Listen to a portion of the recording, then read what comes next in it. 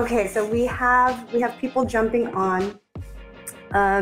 So this is going to be a very informative, action-packed hour of power, because Dr. Chris Phelps, if you guys know anything about Chris, he is a master of persuasion, case presentation, all of the things that we are trying to hone our skills so that we can get into doing higher production procedures and not just MODs all day long, right, Chris? That's right. Got to get out of that. You got to get out of that, especially with PPO fees. Hold on. Sorry. I just want to make sure that we're on. Okay, we are on. Chris, will you give some of your background? Yeah, it's my background's kind of interesting. I made the decision to be a dentist in 7th grade, which was kind of unique. As a friend signed or took me to a Future Dentist of America club meeting, something I had never heard of at that point and have not seen since then. Yet his mom found out about it and signed him up, and he didn't want to go alone, so he asked me to come along with him. And then at that event at this dentist office in Greensboro, North Carolina, where I'm from, I'm the one that gets hooked on dentistry and decide right then, I was like, you know what, this is what I'm going to do when I grow up. So fairly fortunate and blessed to have that kind of focus early on determination on what I wanted to do with my life, and struggled my way through dental school like everybody else. It was a lot of information, but I had a good vision on what I wanted when I got out. And that was at first to be a multi-practice owner. And so I got really lucky. My wife's dentist here in Charlotte, North Carolina, where I live today. I graduated in 2003, and I found that her dentist was a fee-for-service practice, and he was the only fee-for-service practice in a sea of PPO dentists, which was very unique. And I was very fortunate to have my start under that environment. And I was that guy, Dr. Thomas Grimes. He was really good about really kind of letting me spend his money in the early days on my marketing ideas to get myself opportunities as an associate and then as a partner within 6 months. And we grew, and we doubled that practice and did our first cold scratch office as our second satellite office. Got that to 2 million within 2 years, and then bought a third office and transitioned it, and then started another cold start from scratch. So within 7 years, finding myself with 4 offices, trying to do clinical dentistry amongst other things, and making all the business decisions and doing the marketing and that kind of stuff. And as you can imagine, I can juggle a lot of balls, as most people probably know. Even if the best multitaskers, though, our cup runneth full at some point, right? And so I'd kind of gotten to that point where I needed to offload some things. I needed to, what I call, buy back my time and my freedom. And so I decided to sell my 2 best offices, and I took over the 2 worst ones because I felt like if I had the time to be more proactive in my thinking instead of reactive, as I was always just waiting for a fire to come and then trying to solve it, if I could get ahead of the thing, then I felt like I could do more with the 2 offices than I did with the 4. So I spent a lot of time working on that.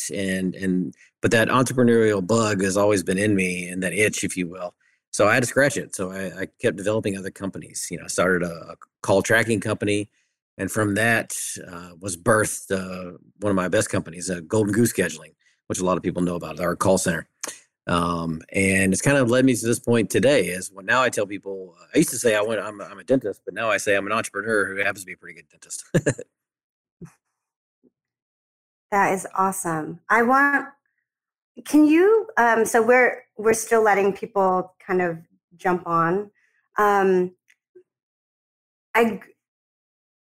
I think a lot of us don't really understand what we are doing wrong when we talk to patients.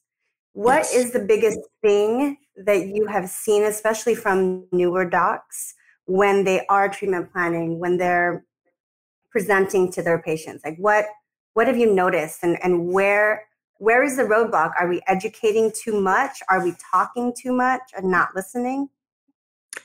That's a great question. And I'm going to answer it by telling you a story, if that's okay.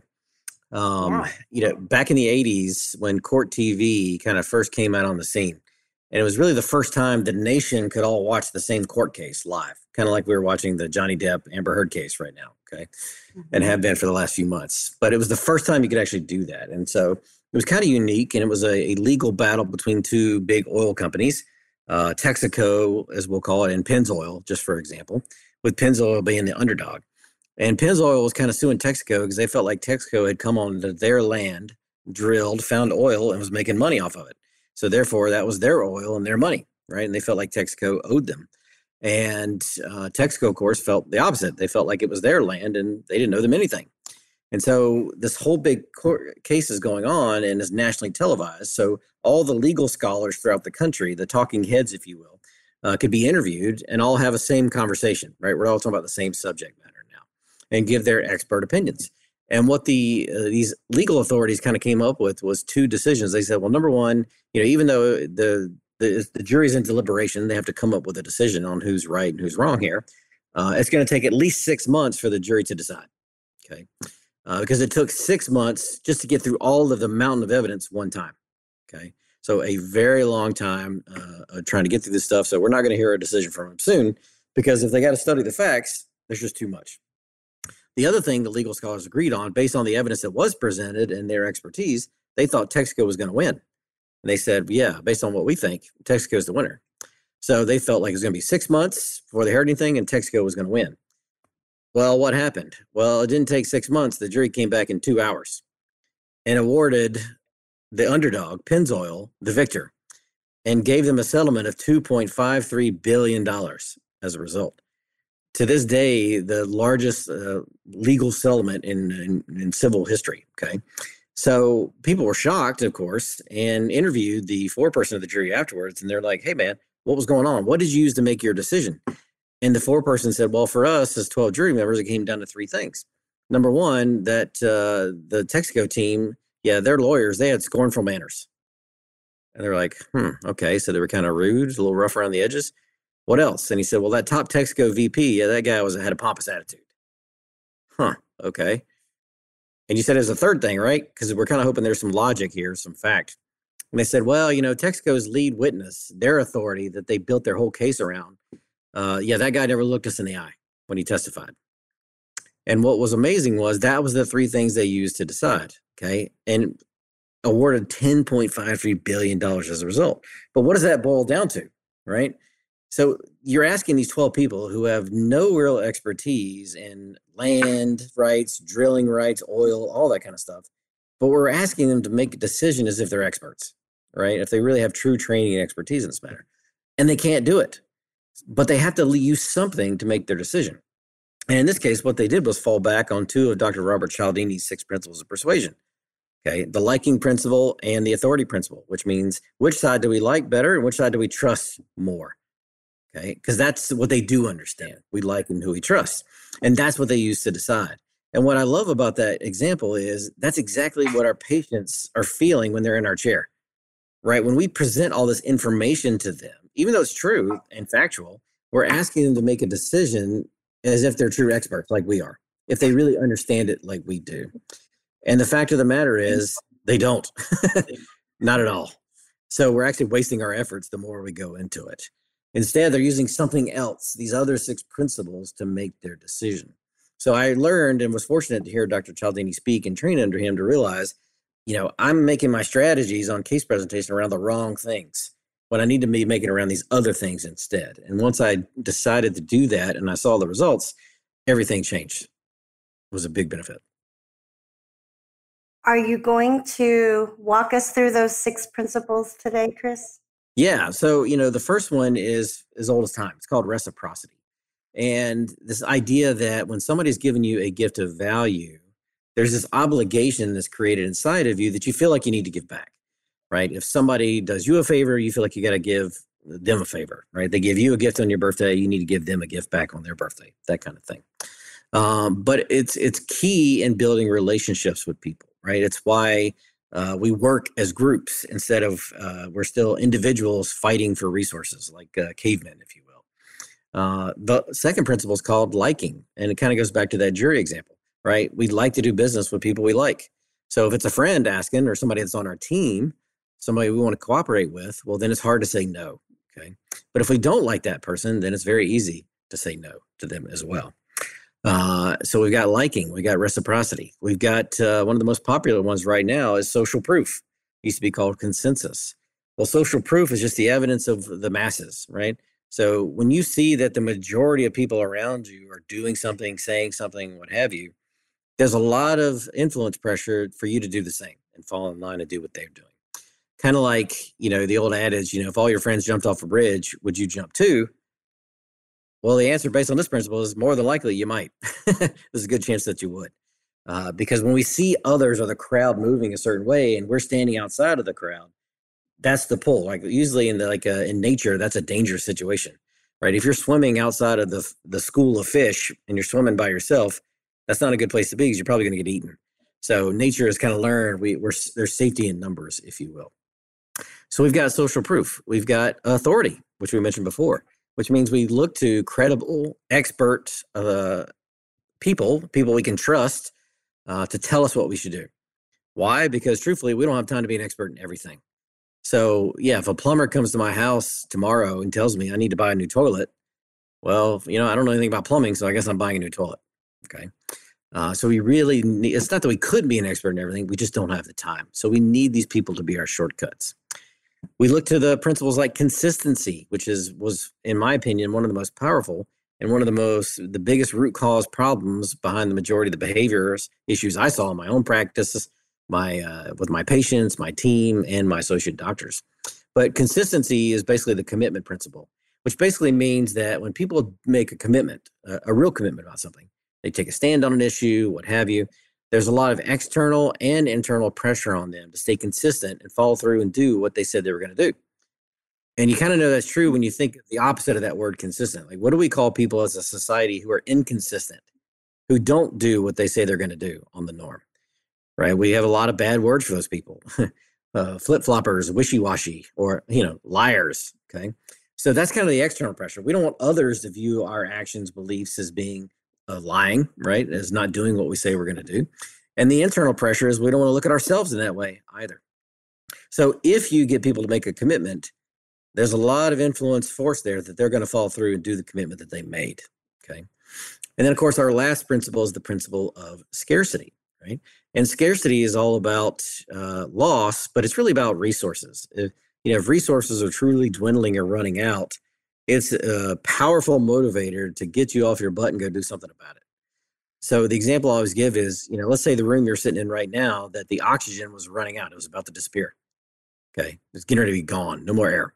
So how many of you would prefer to know before that happens rather than when it happens?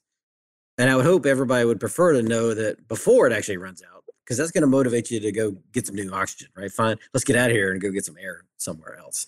And so we lean on these 6 principles to decide. But going back to your question, where do dentists mostly drop the ball? Well, it really factors into like the top 5 reasons why people say no to us. Okay. Now, these principles are the solution to these reasons, but we got to understand why people say no from a behavioral science standpoint.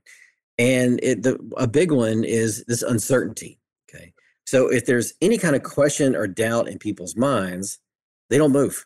They stay put, right? You see in a world of COVID, when COVID first hit the scene, everybody hunkered down and didn't do anything, okay?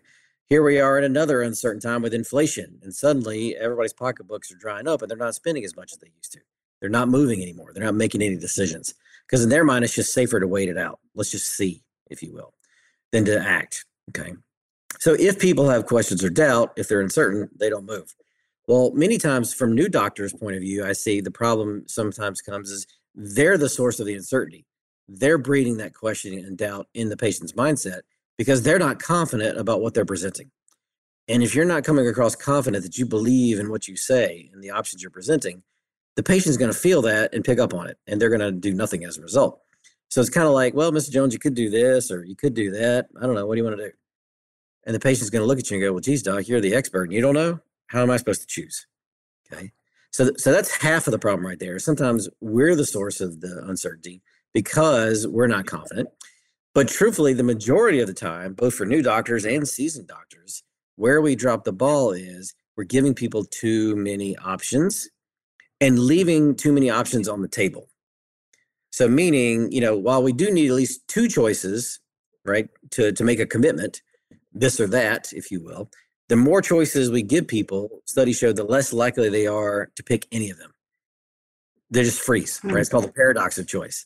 So if we leave them with, let's say three things, like let's say you can do this partial, you can do this bridge, or you can do this implant. Okay, well, that's three things. Let me get the financial team to come in and go over that with you, and you can decide what you want to do. Well, right there, we've just made two big mistakes. Number one, we just told the patient the sole thing they need to use to make the decision. It's about the money. Now we're going to let the financial team come in and go over those options so you can figure out which one's right for you. Okay. When it shouldn't be about the money. The second error we just made is we left too many options on the table. Because if we left 3 treatment options on the table and the financial team comes in and goes over 3 financial options for each of those 3 treatment options, now the patient has 9 things they're trying to decide from. And guess what happens? They choose nothing instead. So I think that's really the big thing right there. Those 2 areas, that key uncertainty is probably the biggest thing I see doctors dropping the ball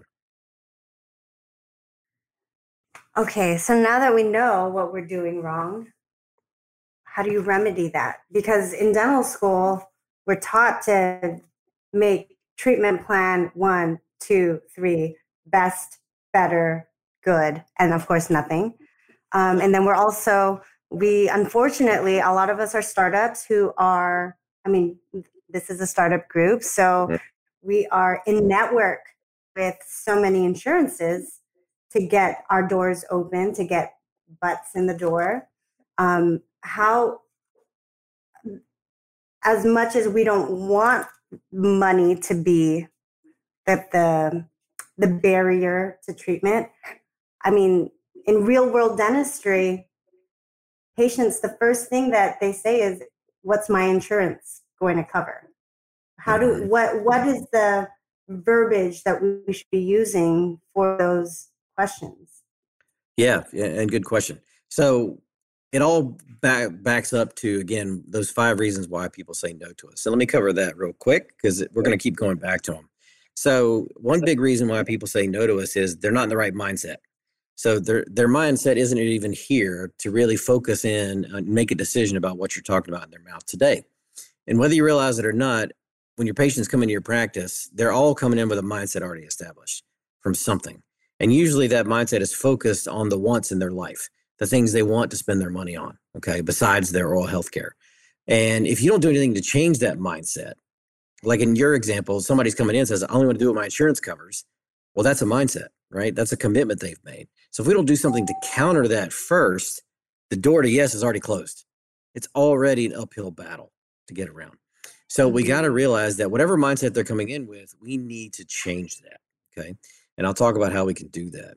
Once we change their mindset, then we got to build the relationship. So the lack of relationship is the second big reason why people say no to you. Like I said, I don't know you, I don't like you, then I'm not going to say yes to you or your treatment recommendations as a result, okay? So I think there's a lot of ways we bungle the relationship aspect of this. And don't take the time because we're too busy, okay? So if we don't invest the time in the relationship, we don't tend to get the yeses that come out of that as a result. So we got mindset's a big issue. We got no relationship is a big issue. And of course, we've got that uncertainty that I talked about, okay? Leaving too many options on the table and the patient has no idea how to decide. The fourth big reason why people say no to us is there's a lack of motivation.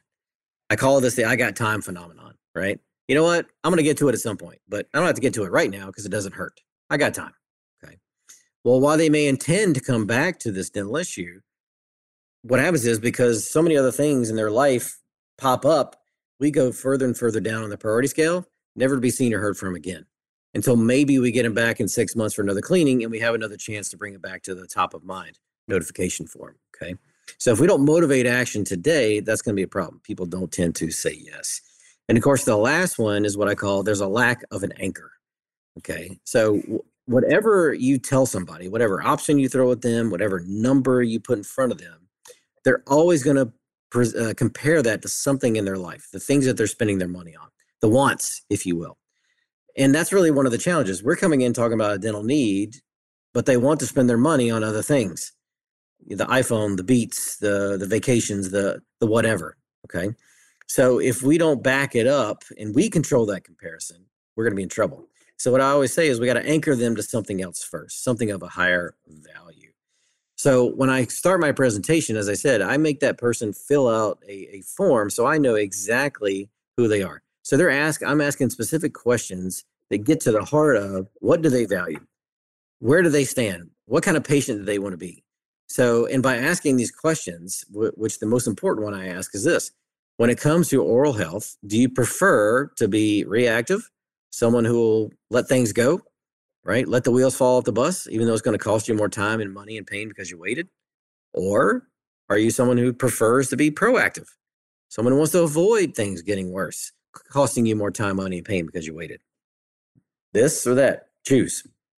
Okay. So automatically asking that question in a new patient form or even at the chair, if I'm just interviewing them, okay, automatically by answering, I've got them in a new mindset now. Whatever it is, proactive or reactive, I've got a plan.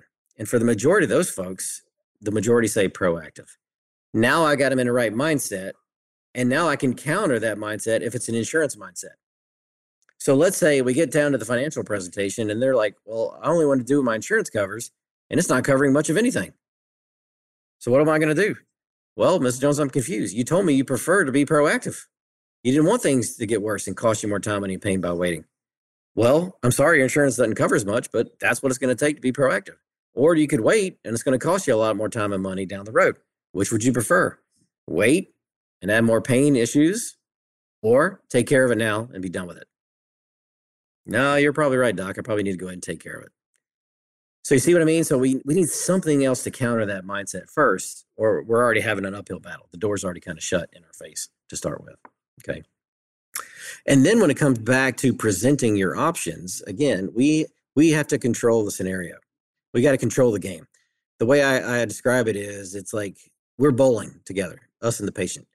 Now, we as the oral healthcare experts, we got to pick the lane we're going to bowl on, because if I'm bowling on lane 1 and the patient's bowling on lane 3, that's going to be a problem. We got to be in the same lane. Okay.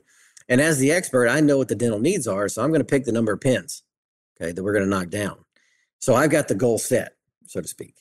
But at the same time, I have to give the patient some autonomy, some level of control of their situation, and give them a choice. So influence and persuasion is all about giving the patient choices and guiding them down the path. Okay. As we say, you can lead the horse to water, but we can't make it drink. Well, I can influence the horse to want to drink. And if it wants to drink, then it usually does. So in this case, in our bowling example, I'm going to let them pick the ball.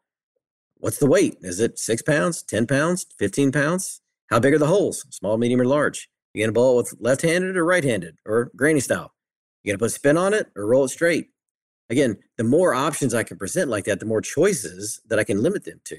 Every time they choose, they're more and more and more committed to doing something. And this is this path of giving them choice and tying the pros and cons of our treatment back to their value statements that I ask them in that new patient form. Okay. Those are the things that turn this dental need into a dental want. And again, when they want it, now it's not about the insurance anymore. Now it's not about the money for the majority of the people. Okay.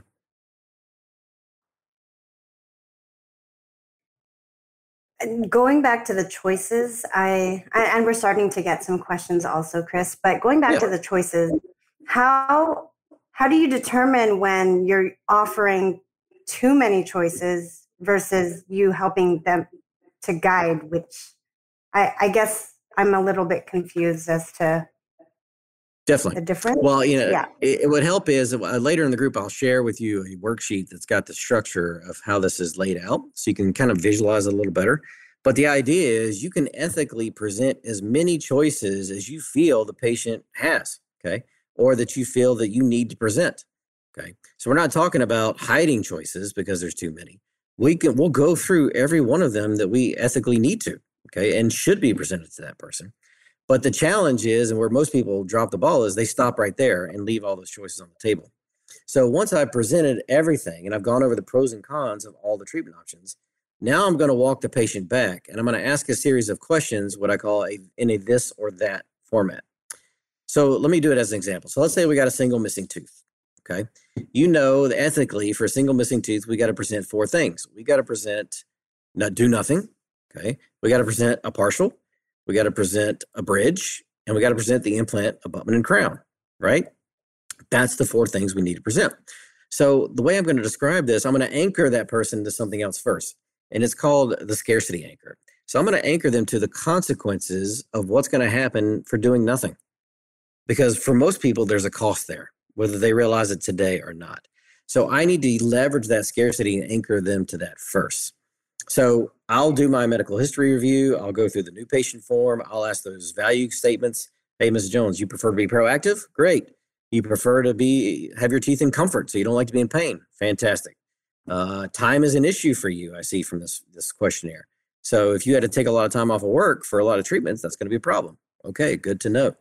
Well, let me show you this. So when I move into my presentation, first and foremost, you still have to justify there's a need.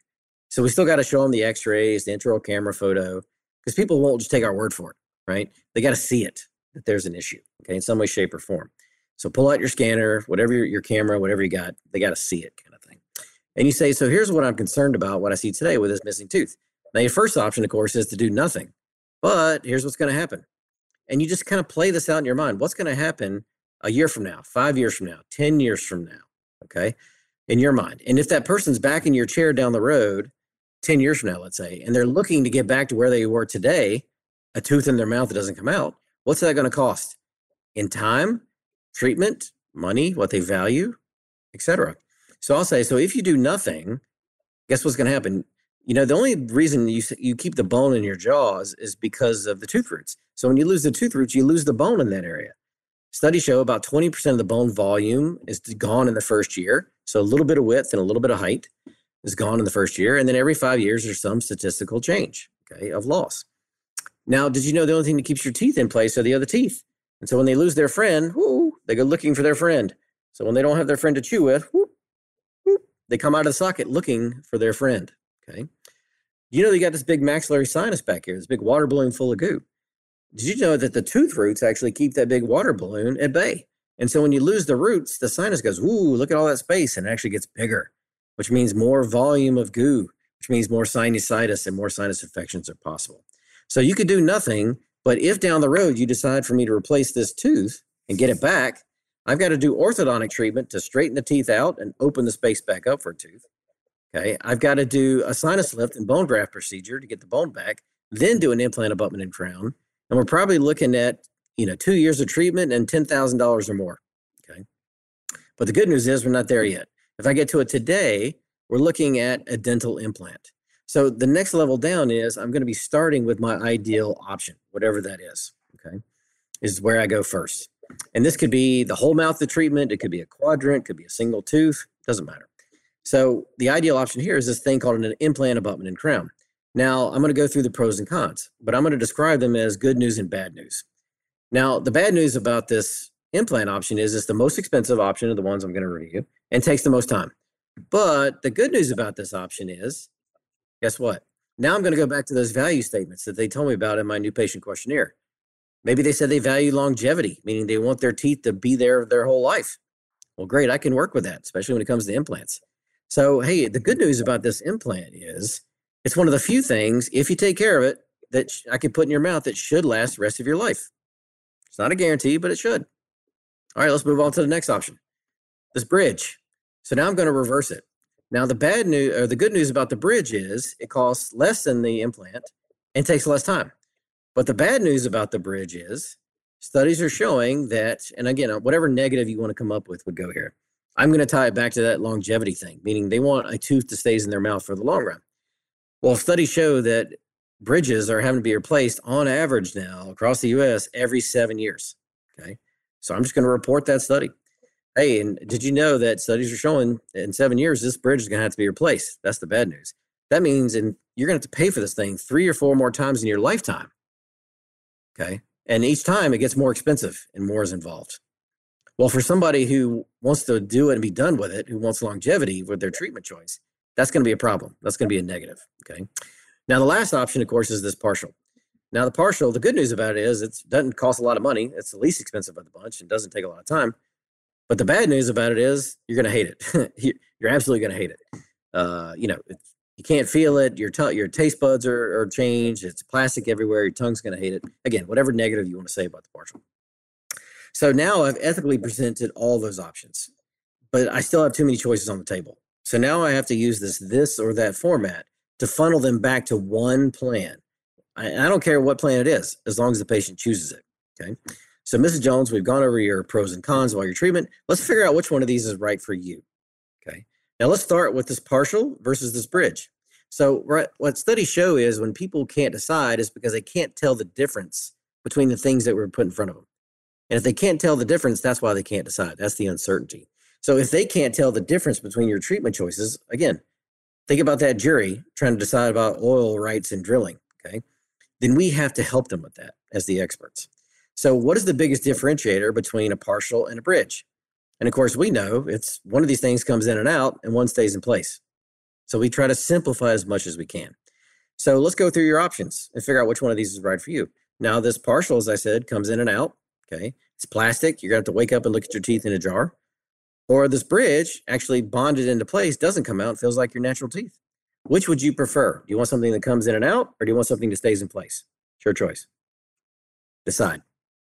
And I let them choose. Well, I think I don't want anything coming out. Okay, great. So it sounds like the partial's off the table. Let's go through the next two options. Now the bridge versus this implant. Well, as I said, you may have to pay for this bridge 3 or 4 more times in your lifetime if you don't take care of it. Versus the implant is one thing I could put in your mouth that if you take care of it should last the rest of your life. Which should you prefer? Do you want an option where you may have to keep messing with this thing, or do you want an option where we could place it once and be done with it? Well, I don't want to have to keep messing with this thing. Okay, great. So it sounds like we're at the implant option. Let me get the financial team to come in and go over that with you. If anything else comes up, please let me know. So I've presented ethically every option I'm supposed to. I reviewed the pros and cons as I'm supposed to, but now I've used this or that format to help them decide by identifying the differences between. And every choice they made now the patient has committed and wants that implant, which means the financial talk about that, it's going to be a whole lot easier. And it's a whole lot easier for the financial team to present one option, meaning the implant, abutment, and crown, versus all three at the same time. That was awesome, Chris. Thank you. Okay, let's get into, we have a question from Robbie. Robbie says, hygienist does prophy, takes intraoral pics, and you do exam. Patient needs 4 fillings and 2 to 3 crowns. What do you say when you sit them up? No consult room, small town, Ohio. Yeah, actually, I love the fact that there's no consult room because the center of influence is at the chair. The patient's mindset on oral health is at the chair. And the further you get away from the center of influence, the more distracted they get and the more likely you are to lose them. For example, when you sit them up in the chair and you take their bib off, what does that usually imply in the patient's mindset? When the bib comes off, what does that mean? It's time to go, done. Right? Yeah. I'm done. I got to go to the grocery store, right? Or get the kids, or I got to book that next vacation. So this little amnesia effect happens when you take them in the consult room. They've totally forgotten what was at the chair, and you're almost starting from scratch again. So step one, I always present everything at the chair. Okay, finances doesn't matter. Okay. And so again, I'm going to start this conversation by anchoring them to the do nothing. And doing nothing means that if we don't do these crowns today, they're going to end up needing root canal buildup and crowns. And the fillings that don't get done today are going to need crowns down the road. So option one is do nothing, but it's going to cost you 10 grand and a whole, maybe pain, time off of work, a lot of treatment, who knows? But the good news today is we're only looking at a couple crowns and some fillings. Okay. And worst case, if we can't make that happen, then we could do 2 buildups and 2 fillings as a backup option. So again, as long as I've anchored them properly, I have no problem presenting that full treatment of they need the 4 fillings and the 2 crowns or 3 crowns or whatever that is option one.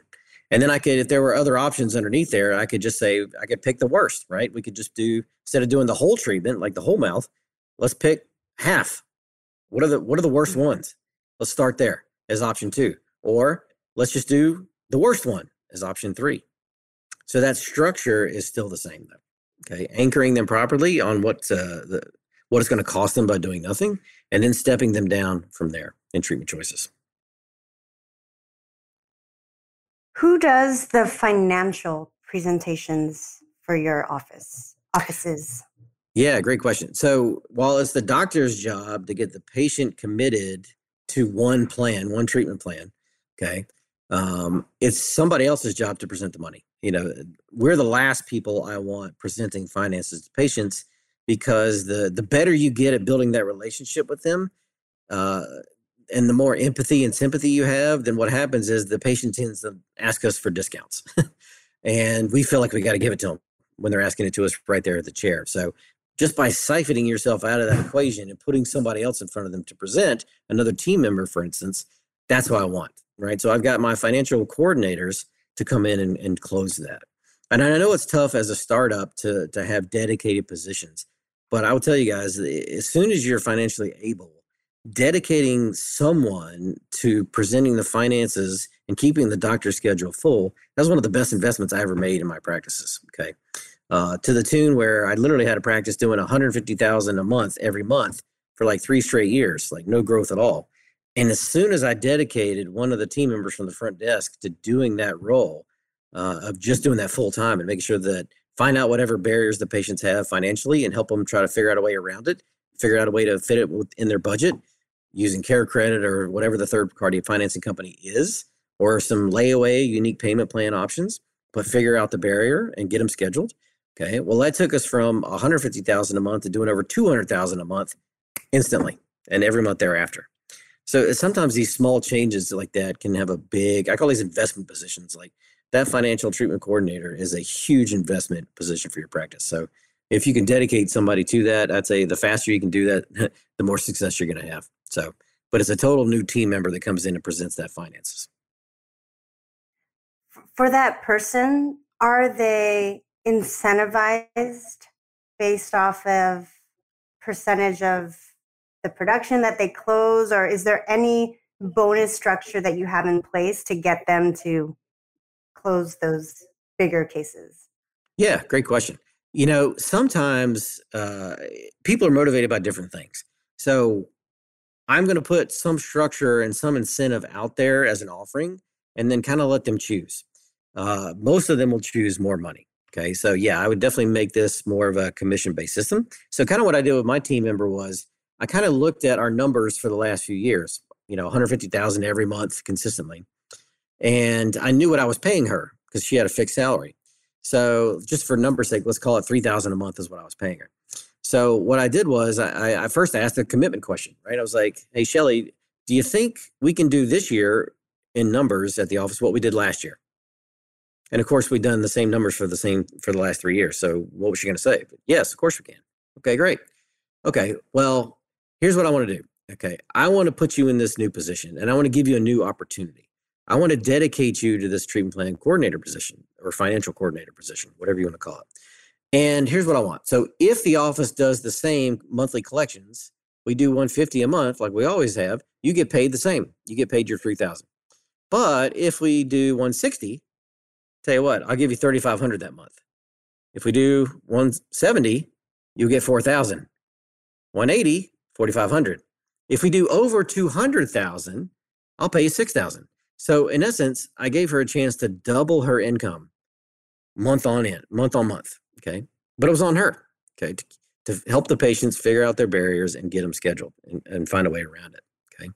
And at the same time, now it goes the other way. Well, because if we do 140, we did less, then she's making less. She's getting 2,500, right? If we do 130, she's doing 2,000. Okay. So it's got to go both ways to be fair. Right. Well, just by doing that simple little structure and having that as a comparison, and she knew that it was a safe bet that we could do the same numbers, so she wasn't going to lose income. She was willing to try it. And lo and behold, a $50,000 swing in the first month. And the office was over 200 grand in collections, 10 of the next 12 months. Okay. And the 2 that we didn't hit it, we were pretty darn close. And then every year that average kind of resets. So, the average goes up. So it's a little harder to reach the premium package goals. Okay. So the bar is always moving, but it's over a 12-month period, so to speak. I want to ask about the team, that how much of these discussions is your team actually helping for that? Or is it mostly you coming in, presenting the treatment and guiding the patient into the ideal plan for them? Or do you have from assistants to the hygienist talking about all the things that they're seeing prior to you coming in and presenting the treatment? Yeah, definitely. It's a team effort, right? And it goes back to that authority principle. It's nice to have one expert telling you what you need done, but the more experts that are telling me I need it, now I got a panel of experts, right? I got a consensus of experts. So I want the team to be presented to the patient as an oral healthcare expert, and I want them giving advice. Again, they can't diagnose, but they can they can talk about what they see. They can talk about what they think I'm going to be presenting. Because if I've done my job training my team on my criteria, when the tooth looks like this, it's a filling. If the tooth looks like this, it's a crown. If the bone is like this, it's scaling. You know what I mean? So if they know my criteria of case planning and how I'm going to treat and plan the patient, then they can set me up for success. And once they hear it from them and the patient really understands that this is not only just a friend, somebody I like giving me advice, but this is a friend who knows what they're talking about, right? This is an oral healthcare expert, my hygienist that's been doing this for 15 years and does X amount of hours of CE every year and whatnot. Okay, well, she said I needed it and the doctor said I needed it. All right, I guess I need it. So yeah, they're definitely setting me up before I come in, okay? And kind of, we call this persuasion. So they're kind of priming the pump.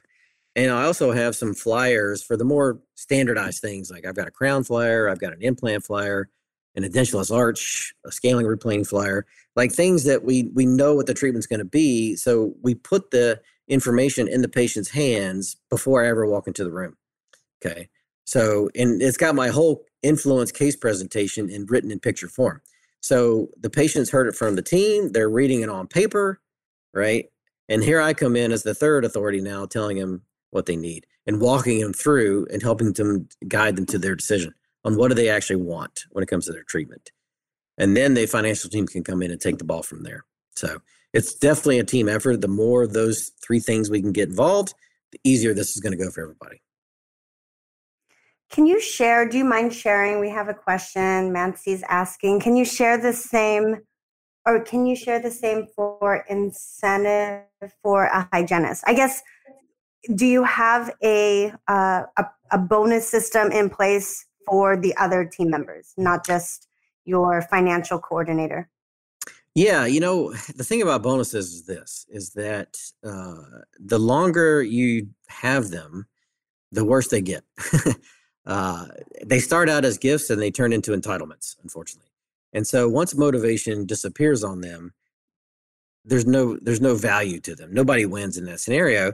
And then when you try to take them away, then everybody gets mad at you because of the scarcity of what they just missed out on or losing out on, even though nobody was really doing anything about it. So if you do bonuses, I recommend, like make them like contests, like 3-month intervals, and set them around metrics or key point indicators in your practice that you want to see move, things that could have the biggest impact on your practice in the next quarter. Okay. So the one that I always love doing, which really has always been my focus for my practices, is I do a new patient incentive or bonus. Okay. So because the hygiene, all the clinical team and the front desk team, both sides of the equation can influence the new patient number. And so what I don't want to do is give one person or one group this bonus, but other people are missing out on an opportunity. Everybody's got to have an opportunity. So with new patients, that's easy. Everybody can be involved. So I have an influence-based referral system. So the goal for my clinical team is, if they're going to get a referral, is to try to get the name of a potential new patient, for instance. That's really the goal. And for every name they get, I pay them $5. Okay. And then we track that. And for every name that shows up at the office, I would pay them another $5 at the end of that. Okay. So now my clinical team has a chance to earn, in essence, $10 more every hour than what they're paying. Okay. I offered the same thing to my front desk team when it came to scheduling new patients and making sure those patients showed up in the practice. Okay. So I gave them a chance to earn $5 to $20 more per hour. Again, depending on how hard they wanted to work, to listen to their phone calls and take my advice on things they could say differently, so to speak. So now I got both sides, the front and the back, equally working and have an opportunity to make $10 to $20 more an hour. Okay. Every hour. I mean, you can't beat that, right? And it's totally up to them. So that was probably my most successful bonus. I ran that for over 3 years before I finally ran out of steam. Or really ran out of steam because, the average keeps changing on you. So it's harder and harder to hit the mark. And truthfully, we ran out of chairs anyway. We had maxed our capacity. So there really wasn't a need for that bonus anymore. But of course, you can create any kind of incentive like that for the hygienist. But again, I would tie it around something you think is going to have the biggest impact for you as the practice owner, for that hygienist, whatever that is. And make sure whatever the reward is, make sure they get to choose it. Not that everybody doesn't love money, but maybe they prefer paid time off, or maybe they prefer you taking an expense off their plate, like daycare or something else. I'm all about taking expenses off my team's plate as my gift to them in exchange for what they can do for me. Awesome. I'm going to read some questions that we've had prior to the actual class starting. Yep. This one is from Olga. Hello, my name is Olga, and I'm looking for tips or tricks to help my patients commit to treatment. Maybe easy ways to explain their diagnosis and how to have patients own it and be inspired to correct it. Awesome. Great question, Olga. First and foremost, it goes back to we got to get them in the right mindset. And so we need to ask certain questions, right? Questions help create mindsets. So asking that reactive versus proactive question is really key, okay? Because you need to know. Because if somebody says, let's just say they say they're reactive, right? They circle that on their form. Or if you interview them and just ask them at the chair, they say, no, I prefer to be reactive. Yeah, if it ain't broke, I ain't fixing it. Well, automatically, they've just told you and made a huge commitment. They don't care, right? So, I mean, ethically and legally, we're required to tell them they have a problem. We're required to show it to them, meaning we can show them the x-rays and whatever. So we have to show them they have issues. We're required to tell them we have a plan to fix it. And today's the most inexpensive time to fix it. But there is no ethical or legal obligation that says we have to shove our treatment plan down their throat when they don't want to hear it. And in fact, you're just wasting both of your times in the process. And you're probably going to piss the person off and they're not going to come back. Okay. Instead, I'd be like, hey, totally understand. But just so you know, we do have issues and I got a plan today and it's the most inexpensive time. But it sounds like you don't want to hear it. So I kind of step back a little bit. Like, sounds like you don't want to hear it. If you ever change your mind, you let me know. And I kind of pause. And one or two things are going to happen when you do that. When you make yourself in this plan, this treatment plan to fix the problem today, that's still a mystery because they haven't heard it. You put it out in front of them and then take it away. Many times it'll open the door back up and they'll change their mindset. They'll go, no, you're right. You're right. I do want to hear it. Today is probably the best time to hear it. All right, let's go through it. Okay, great. But now they've opened the door back up. They've chosen to be responsive again. Okay. That's somebody you can work with. But ultimately, if they're still fighting you, that's okay. And I'll say, hey, totally understand. Tell you what, I don't know when the time bomb's going to go off. So I like to make analogies like this, and use scarcity terms that people can understand. So I don't know when the time bomb's going off. We know the clock's ticking. I just can't see the clock. But when it does blow, just know you're not going to get any judgment from me. You call me today, I'll get you in that day. Okay. So whenever that day comes, you call me that day, I will get you in. Okay. Now notice I didn't promise I'd treat them that day. I didn't even promise I'd start the treatment that day. I promised I would get them in because I know at the time that's going to be their sole focus. That's all you have to satisfy. If I can fix it, I will. If I can start it, I will. But I'm not promising it. But I've given them a very powerful gift. I've told them I'm not going to judge you and I'm honoring your wishes today and I'll take care of you when this happens. So those are the best people when they come back in for round 2 down the road. I come in, it's like, well, we knew this day was coming. Yep. Well, here's where we're at today. I do the whole presentation. Here's what it's going to cost. You ready? Okay, let's get to it. Let me get the financial team to get you to sign off on it. And it's that easy. Okay.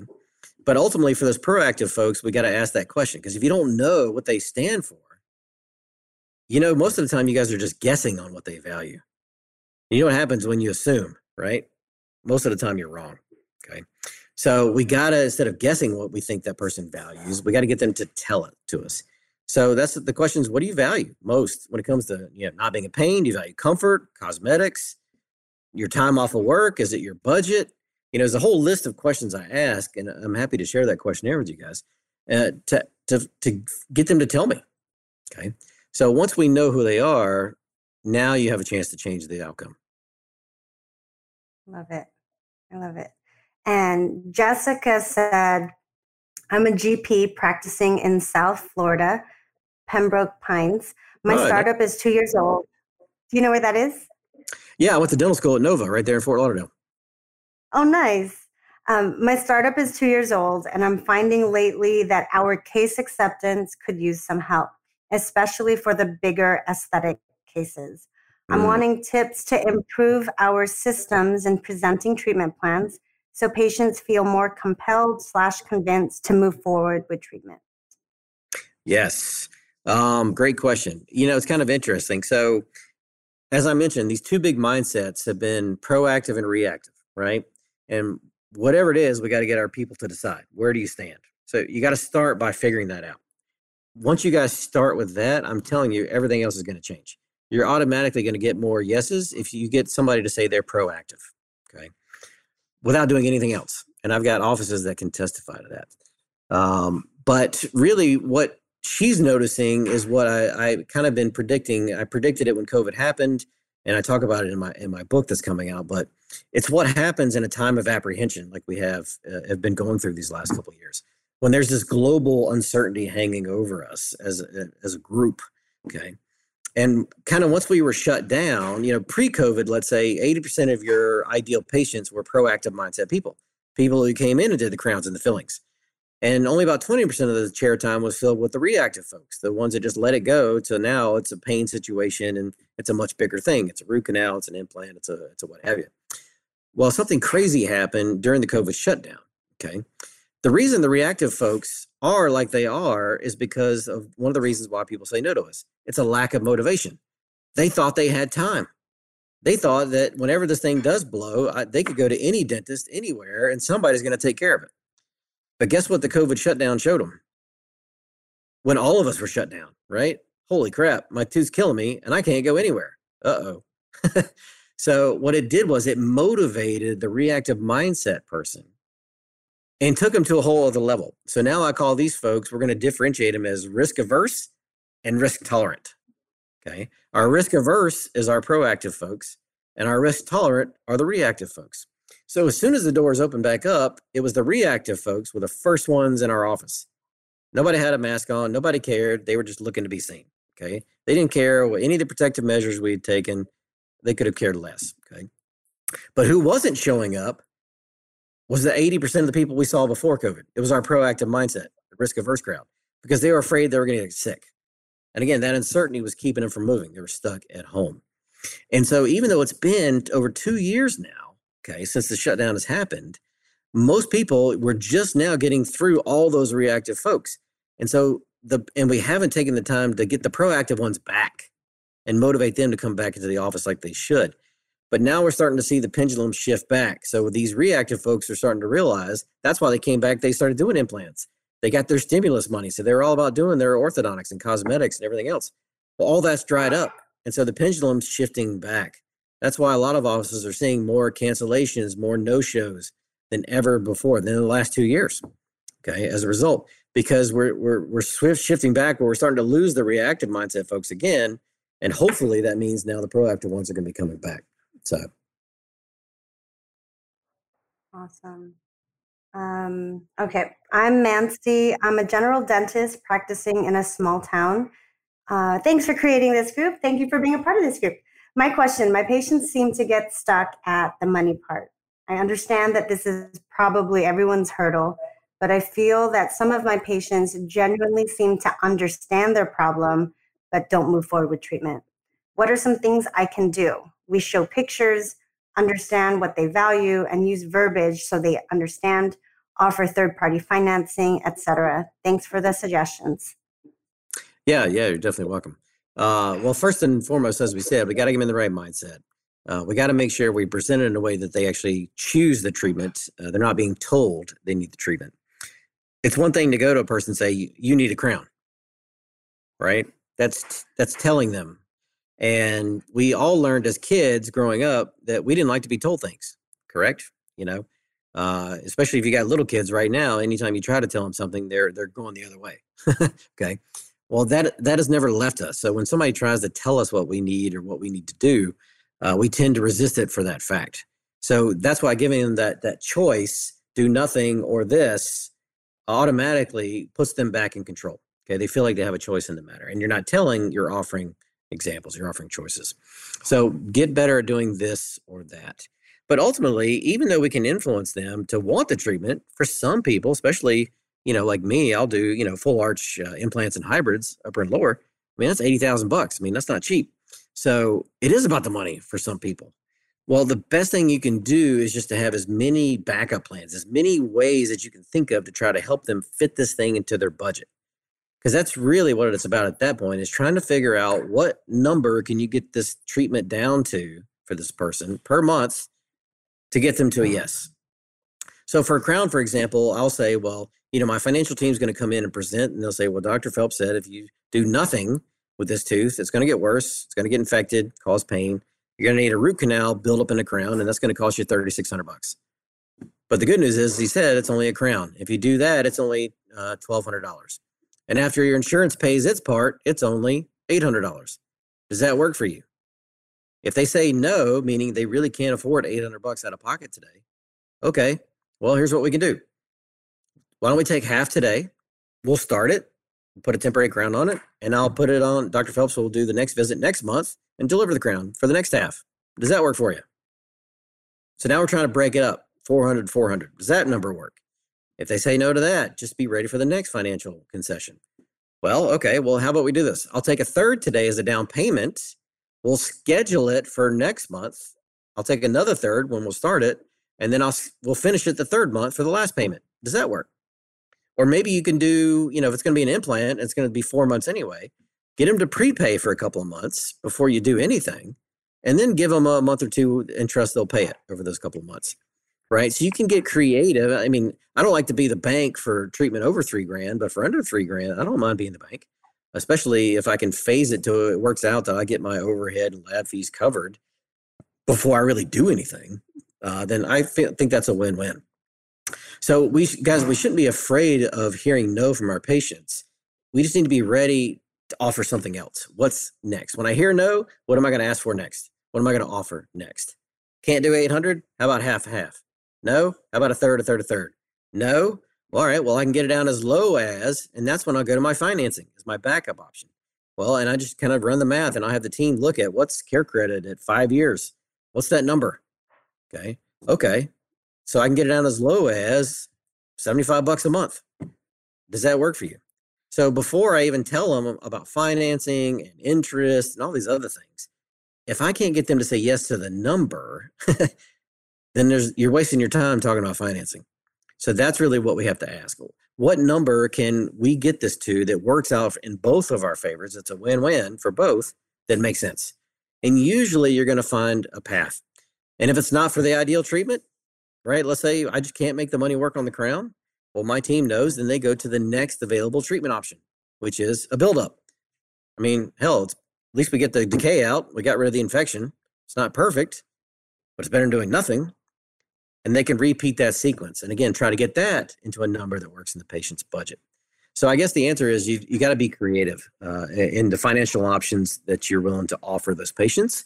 And your financial team has to be well-versed in what you feel comfortable and how many options you're willing to give and how much you're willing to be the bank or completely rely on financing.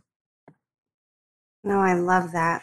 Options for sure. And we're doing a lot more cosmetic cases in my office. And I know I'm guilty of just wanting to discount just so I can get the case going and get more cases to add to my portfolio. I think a lot of us feel, not a lot of us, maybe, but we consider the word sell as like a dirty word, and it's essential. You're always selling something. When you're giving options like this, I can hear like some doctors thinking, well, that just sounds like a used car salesman. Like, you don't go to the cardiologist and then they're giving you options. Like what are your thoughts to those people who think that way? Because it is a very different mindset. It is, yeah. And I would say, again, it all comes out in your intent. Okay. If your intent is to weasel this person out of money, okay, then you're going to come across as a used car salesman. If your intent is to help this person and to help them overcome a big mistake, meaning doing nothing, and because, if truthfully, if patients really knew what we knew was going to happen to them, if they really understood it to the level we do, the consequences of what doing nothing is going to entail for them down the road, then I can tell you right now, most rational people would prefer not to let that happen and make it a priority today. Okay. So again, I believe that to my core. Therefore, how I present comes across as genuine. So as long as you're presenting it genuine, you will not be perceived as a used car salesman. And who doesn't like options in a world where people are always being told? Even if you go to the cardiologist, you still get options, right? You can do a balloon stent, you can do a bypass. They're not telling you to do anything, not really. So people want options. They want to be educated, and they want to have enough, the information presented to them in a way, at least, that they can kind of understand what it is and make an educated decision. They're going to, because they have to use something to decide. Okay. I mean, think about it. The person's in your chair for a reason. Okay. They know they're going to get their work done somewhere. They're just trying to decide, do I like and trust you enough to be the one to do it? Okay. And if we communicate with them in this way, if we make them a part of the journey, if you will, of this presentation. So it's not me telling them and dictating what they need. I'm actually I actually sit next to them when I can, like side by side at the chair. Okay. I'll put like a piece of paper in their lap with a clipboard, and I'm writing options out and drawing it out in front of them. Okay. So we're on the same side of things now, not even opposing each other, facing off. So when we're on the same team like that, that's how it comes across. And people actually really pick up on that. And we get a ton of Google reviews to that effect. I love that. Oh, I love that so much. Can you believe it's already been over an hour, Chris? Holy cow, has it? That flew by. Yes, I'm going to read one more, and it's from Maritza. Thanks for being here, Maritza. She says, I always believe you can't buy or sell a product or service we don't trust or understand. Would you say dentists need to focus more on self-assessment and creating a plan to improve their skills and hold the responsibility on them rather than putting the weight on their front desk? Definitely.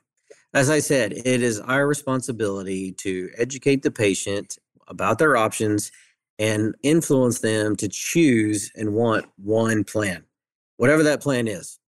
Comprehensive care, single arch, single tooth, whatever that one thing is, it's one plan. Okay. That can't be on the front desk. That cannot be on your financial team. It's a recipe for no, is what that is. Okay. So it is our responsibility to get educated and communicate in the proper way. And as I'm hoping you guys are picking up on tonight, is that not only what we say and the way we communicate things to people is important, but believe it or not, the order in which we say things is even more important. Most people don't even understand the fact about what we're talking about, but presenting things in different orders, this way versus that way, can set the stage for a yes or no by itself, just because of the order. I mean, it's crazy. So we have to know these things and present it in the proper way. Okay. If we can do that, and going back to what they said, I loved what they said there. People don't buy from things that we don't trust or understand. And they do with services when they don't truly understand it to our level, so to speak, but they won't do it for somebody who's trying to present it to them, meaning they got to trust the person, right? And that's what I mean. So if they don't like us, we don't take the time to build that relationship with them. And I'm talking about simple things, like just finding one simple thing in common with them, one connection before you ever start ripping their lips open and looking in their mouth, okay, can make or break your case acceptance. But few take the time to do it. Because why? We're in a rush. We're too busy. Right. Well, not getting the person to like you or not showing the person that you like them is costing you hundreds of thousands of dollars a year. That much I can tell you.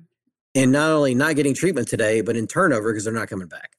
So now you got to spend more to replace them, right? So we got to get the liking down and we got to build the trust. Those two things. Whatever you present is a moot point after that fact. Mm-hmm. Absolutely. And I am going to wrap this up, but I wanted to let everyone know that one, this is going to be pinned. So we're going to keep this this video because it was full of awesome information. Thank you so much. And I'm super excited because you guys know we're hosting a retreat in Napa in November, and we have Chris as one of our headliners. So it's an opportunity to spend a couple days of not just listening to Chris, but being up close and personal, pick his brain, see what he did right, see where he's made mistakes in his multiple startups. You'll have the whole opportunity to do that in wine country over glasses, bottles of the best wine. So if you want to see Chris, if you want to see more of Chris, definitely hang out with us in Napa. And we have a special code for you guys. It's $500 off of the VIP, the early bird special, and it's in all caps. Enter Phelps, all caps, and yeah, we hope that you join us. And also, Chris has an announcement too. Yeah, yeah. What I get, maybe I do. Yeah, tonight. Of course, is just a small peek into a much larger world of this influence and persuasion stuff. And there, I've spent years using my practices as my laboratory, right? Trying to turn this behavioral science stuff and figure out how to apply it to case acceptance, to reviews, referrals, getting my team to do stuff without me having to keep telling them to do stuff. I mean, the list goes on and on and on. So to do it properly, I need 2 full days with you and as many of your team members as you think will see value in this, which I think is all of them. So I've got a course coming up online. We're doing July 8th and 9th. It'll be recorded. You'll have access to it after the fact. And for any of you guys in the startup group, if you use the code STARTUP, and the link I'll provide somewhere on the comments when I get a chance to go back and read them, you'll get 10% off that event. But it's fundamental to understand and start getting your mindset in the proper way about how this stuff needs to be presented, the order in which it needs to be presented, to understand the context on why it has to be this way. And the benefit is, like I said, it's not rocket science, right? It's not like monumental things you got to change, but it's these small little things you can change that can make a huge difference. And the earlier you figure that out in your practice, the more successful you're going to be, and the longer you'll reap the benefits. Absolutely. We're going to link all of that information for you in the box. Colin, can you figure that out for us, please? But thank you so much for your time, Chris. I hope you guys have enjoyed this hour together. I certainly did. I was asking all of the questions that I have selfishly for my office. So yeah, we're excited to have Chris as our speaker of honor in Napa. And I'm just excited to get more of this content out to you guys because so many of us have the same questions. Why reinvent the wheel? Let's just have these sessions where we can invite guests to talk to us about what they've learned throughout their careers. So I'm excited for what's to come. Thank you for tuning in. Thank you for joining us. And thank you most of all to Dr. Christopher Phelps. You're amazing. And we so appreciate you being a part of our community. Awesome. My pleasure, Ashley. Thank you. All right, guys. Thank you. Have an amazing weekend, guys. Take care.